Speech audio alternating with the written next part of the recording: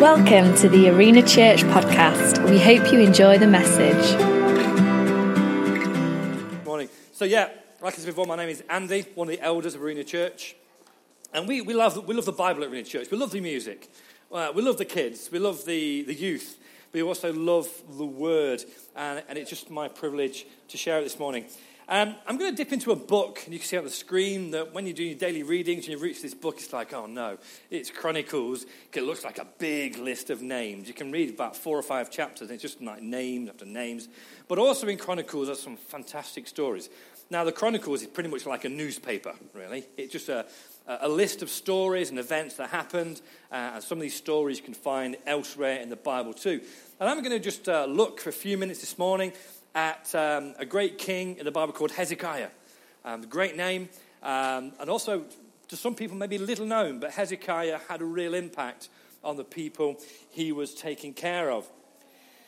So my title this morning, as you can see, is from 2 Chronicles 32 verse 7, where Hezekiah says to his people, be strong and courageous. Now, I know you've heard about dangerous distractions. We've got a new series starting next week. But this week, I'm just going to encourage you to be strong and courageous. You'll also see this story in the book of Isaiah, chapter 36 and 37. Now, Hezekiah came in as king, part of the Old Testament. He came in as king at a point where his father hadn't really followed God's commands. His father, Ahaz, had just walked way away from where God wanted to be. But Hezekiah said, right, that's not the way I'm going to do it. I'm going to set some new things in place and get back to where we started. In fact, his legacy is listed in Chronicles. It says Hezekiah is known for doing what was good and right and faithful in everything he undertook. He sought his God and worked wholeheartedly, and so he prospered. What a legacy. Hey? Well, I wish, if I had someone write on my tombstone when I finally do go, that everything I did prospered because I was faithful. I can't think of any better epitaph than Jesus saying to me, well done, good and faithful servant. But here Hezekiah is well known for doing good. And he'd done lots of things in the kingdom, he'd turned things around. But then one day, he was invaded. The country was invaded by the Assyrians. Now, if you know your Bible, you remember the story of Jonah and Nineveh. Well, that's where the Assyrians came from over there. And they were a pretty wild bunch. They weren't very nice people to know. They were into pagan worship, all that sort of nasty stuff in the Old Testament. And they decided they were going to wipe out Judah, the kingdom that Hezekiah was in control of. So they turn up. In fact, they were so sure of their victory over Judah that the king didn't even turn up himself. He sent one of his ambassadors to go and speak to the king. So they surrounded the towns. So Hezekiah said to his people, be strong and courageous. Now, if you read the Bible, you'll find these words very, very often. You'll find the words, be strong, be courageous. You'll see the phrase, fear not, do not be afraid, so many times. And if it's written so many times, I'm starting to think, why is the Bible saying, be strong and courageous? I think it's because often we are neither. I think it is because often we are one, but not the other. So Hezekiah stays here in this passage, be strong and courageous. Now, you've got a great big army. There were hundreds of thousands of soldiers occupying the land, surrounding the towns, and I think it's fair enough that some people were quite afraid. I think that's fair enough in the situation. But Hezekiah stood up and said, be strong and courageous. So this morning, all I'm going to do is unpack a few things about being strong. I'm going to unpack a few things about being courageous and then see what happens at the end of the story for those people. Now, some people see strong as being maybe someone muscle-bound, pretty much like myself. Thank you, Lindsay, for that endorsement there. Some people think being strong is about the person with the loudest voice, the person who's willing to stand at the front of class or even on a platform. That is strength to some people. Somebody who appears to be not afraid, somebody who can just stand tall. But it's not always the case, is it? How often do we feel just beaten up? How often do we realize actually being first in the queue isn't what it's cracked up to be? Do you know when I'm in a canteen in a hospital, I make sure I'm not first in the queue. I make sure I'm towards the end because I get the bigger portions. So my secret is out to this physique is wait till you're further down the queue for the bigger portions. But of course, the reason I'm bringing that this morning with Hezekiah is because he had some things he knew he'd done that could make him say, be strong. You see, if you look in Chronicles just earlier on, there's 3 or 4 things that Hezekiah did. Just this week, I've been on holiday. I've been down in Dartmouth, which is a lovely little village, town. And we walked into this fort.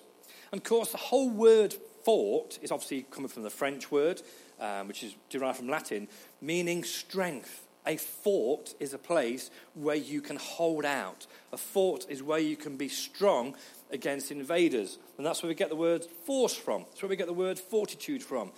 So strength is really, really important. The Bible says in Proverbs that the name of the Lord is a strong tower. So strength is about digging in. Strength is about standing firm. Strength is about being immovable. But here Hezekiah takes the time to say to his people, be strong. Why is that? Because sometimes we're not. I was just catching up with John T about his regime. I'm not going to pick on John T because I know how shy and retiring he is and not really comfortable with the limelight and all that. But of course, in doing his Ironman, he's needed to eat the right things. He's also needed to have the right disciplines. He's also needed to make some changes in his life. His wife, on the other hand, is pregnant. So her nutrition requirements are completely different. I understand it's nectarines and yogurt. So ladies, if you've had cravings for some seriously crazy things, I think Kim is setting the bar quite high at nectarines and yogurt, which is extremely healthy, I've got to say. I think for Louise it was salt and vinegar crisps and rich tea biscuits, but there we go. Not at the same time, although that's not unheard of. So it's about being strong and immovable. You see, Hezekiah has some lessons he could teach us about being strong. Earlier in Chronicles, he cleansed the temple. He restored temple worship. He kept the Passover, and he initiated reforms. Now, why is that important? Well, like I said, his father was pretty wicked. His father had turned a long way from God and used the temples for idol worship. So the whole thing needed a detox. John T. also confessed that after Iron Man, he then got cravings for all the stuff he hadn't been eating because he was a good boy in training. Isn't that true? Sometimes in our Christian lives, we can just take in stuff that is not good for us, and we need to do a detox. Now, I've heard this word detox in relation to diet. Now, I've worked it out, okay? Coffee is a natural substance. I'm fine with coffee doing detox. And, of course, curry spices, they're all natural. So I, of course, am constantly detoxed because I drink a lot of coffee and eat a lot of curry. The name is Mr. Madras to you guys, if you are what you eat, of course. So he cleansed the temple. Really, really important that if we're going to stand strong, we just got to get rid of some clutter. We've got to get rid of distraction. We've got to clean out the rubbish. We've got to get a brush and we've got to sweep the place clean.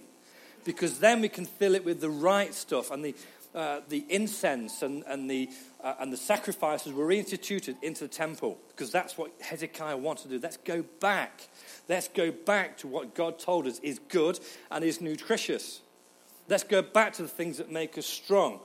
So it's right nutrients, eating well and clear the rubbish. He restored temple worship.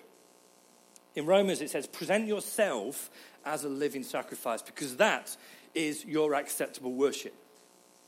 It's not about singing songs. It's not about turning up at church even. It's present yourself as a living sacrifice, because that is your acceptable worship to God. That's discipline. That's setting the right motivation.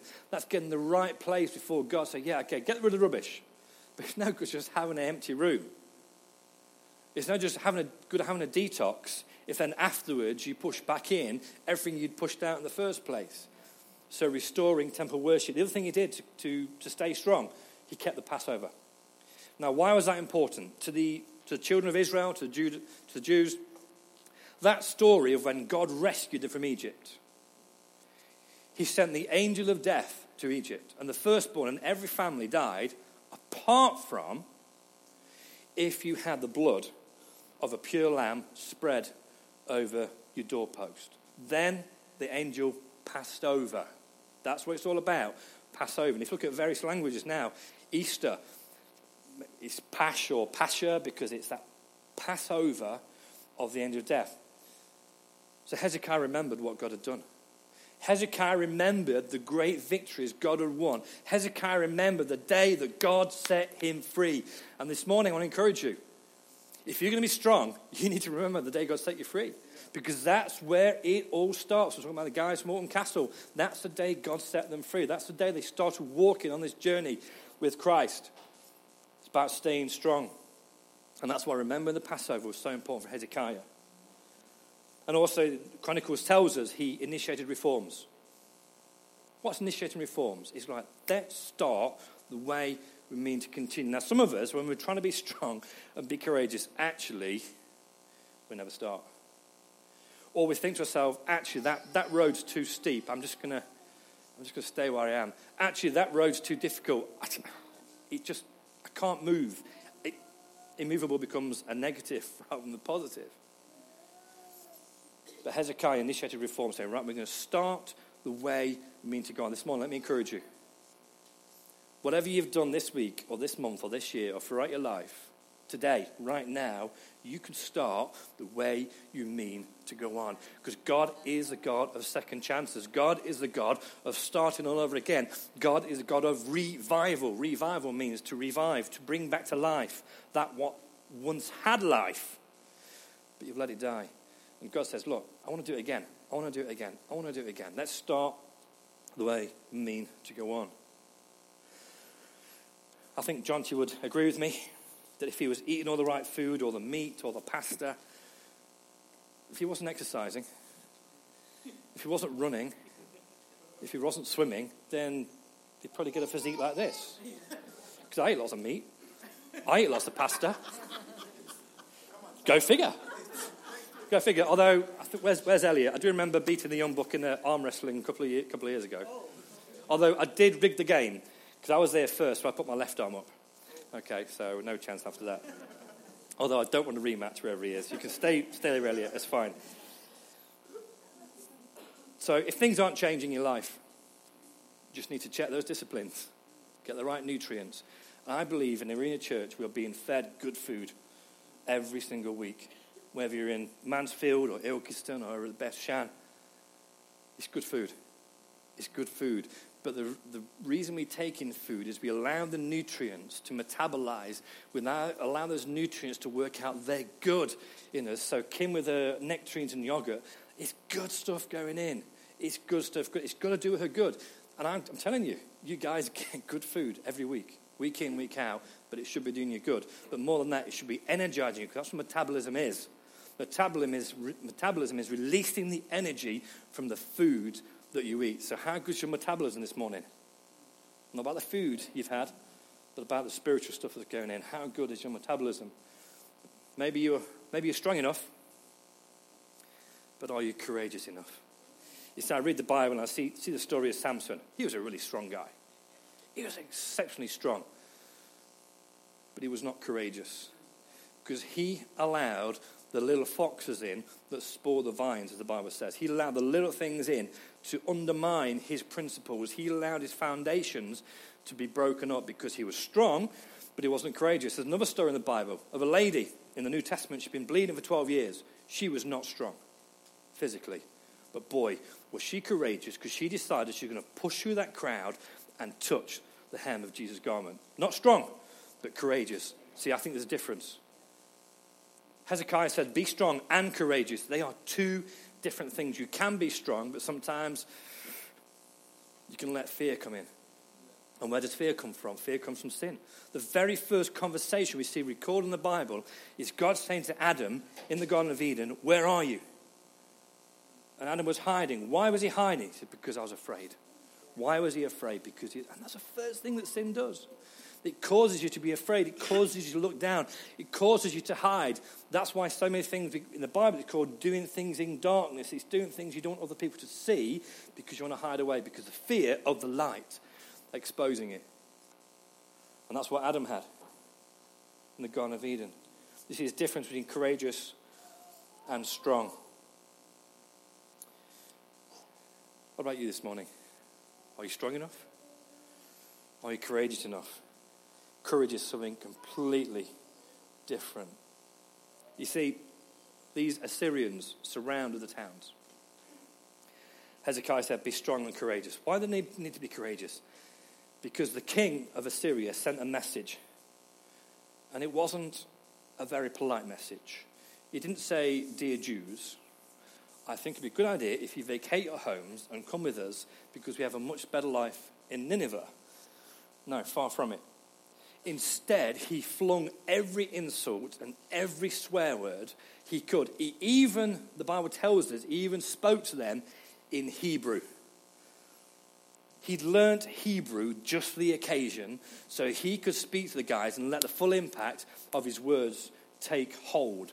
Of course, what happens is when people are attacked verbally, the courage starts to slip away. Those foundations start to crumble. It's a distraction. It's a dangerous distraction. The enemy can start speaking to us. How many times have you been doing something great and suddenly you get that voice in your ear? Somebody will say something, it might even be a Christian saying something to you. When we first launched into Mansfield, we had people doing this at us all the time. Christians even, saying Mansfield would not work. It would not be a success. See, our courage was being tested. Our courage was being tested. And this king of Assyria, his name was Sennacherib. Try saying that with a mouthful of marshmallows. Won't happen. He did exactly the same thing Goliath did. Do you remember the story of David and Goliath? When Goliath saw David, he flung every insult he could at him. He cursed him by all of his gods. He was actually summoning up demonic powers to have dominion over David, to frighten David, to make David lose his what? His courage. Because in comparison to Goliath, David didn't look strong. He didn't look strong. And Goliath did all he could to dissuade his courage. And this is what this king did. And here's some of the things he said. I'm going to just read out, in modern English, what he said, and see if you can have some echoes of things you've heard in your life. He said to them, on what are you basing your confidence? That's basically saying, you don't believe in all that, do you? How many people have heard that over the past few weeks, months, or years? Do you really believe Hezekiah? That's him saying, God's promises, don't mean nothing. Do you really believe your God will save you? It's just make-believe, isn't it? Have you heard that before? I have. Hezekiah is misleading you by removing the altars. You can't trust these preachers. They're all crooked. They're all on telly wanting the money. They're all paedophiles in the background. You can't see them. I've heard that.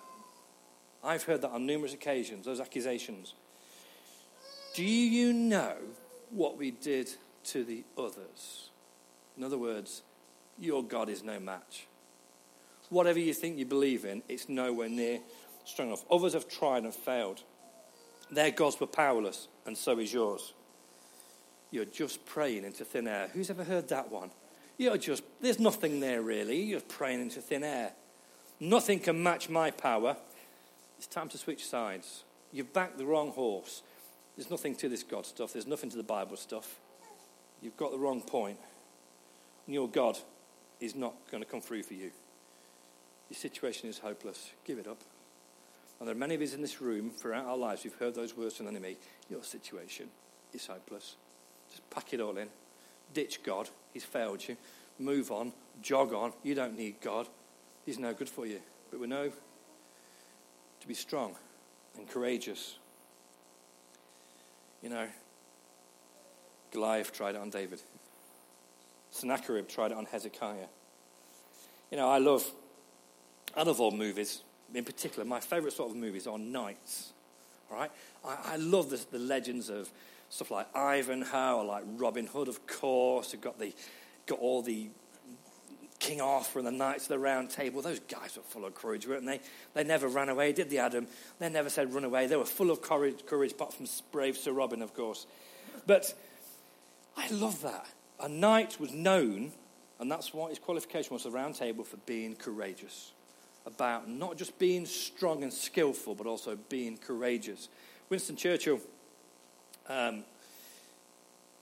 knew a little bit about courage. He says success is not final, and failure is not fatal. It's the courage to continue that counts. Nelson Mandela. Courage is not the absence of fear, but triumph over it. Courage isn't having the strength to go on, says Napoleon. It is going on when you don't have the strength. And this quote really struck me. A ship is safe in harbour, but that's not what ships are for. A ship is safe in harbour, that's not what ships are for. You know, a ship's destiny, a ship's design is that it doesn't sit in harbour, that it goes out to sea. When I was in Dartmouth just last week, we're near the mouth of the bay, and the tide was changing, so the mouth of the bay was really choppy. Okay. Now the harbour's lovely. It's peaceful. Lots of boats, no masts, no sails unfurled, no engines going. Just sat there nice and calmly. But across the mouth of the bay was this yacht. He was doing that. And who likes sailing? He was doing that. And he was doing that. Louise was going green, and she was on land with me.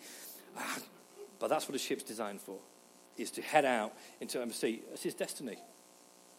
But what's your destiny this morning? Even if you've yet to discover that journey with Christ, I'm going to show you what your destiny is. Because the Bible tells us we're called to be stronger and more courageous. We're called to be more alive than dead. You're called to be an asset, not just a commodity. You're called to not live in failure, but in triumph. This is all in the Bible. This is what Jesus has planned for you. You're called to stand your ground, but also you're called to take ground. We're not called to settle, we're called to advance. We're not called just to defend, but also to attack. We are called to be uncomfortable with compromise. We are called to be angry at evil. Who gets mad when they see the news, when they see the absolute atrocities? I do.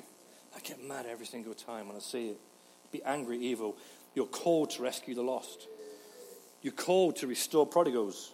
You're called to have growth in yourself. You're called to strengthen others.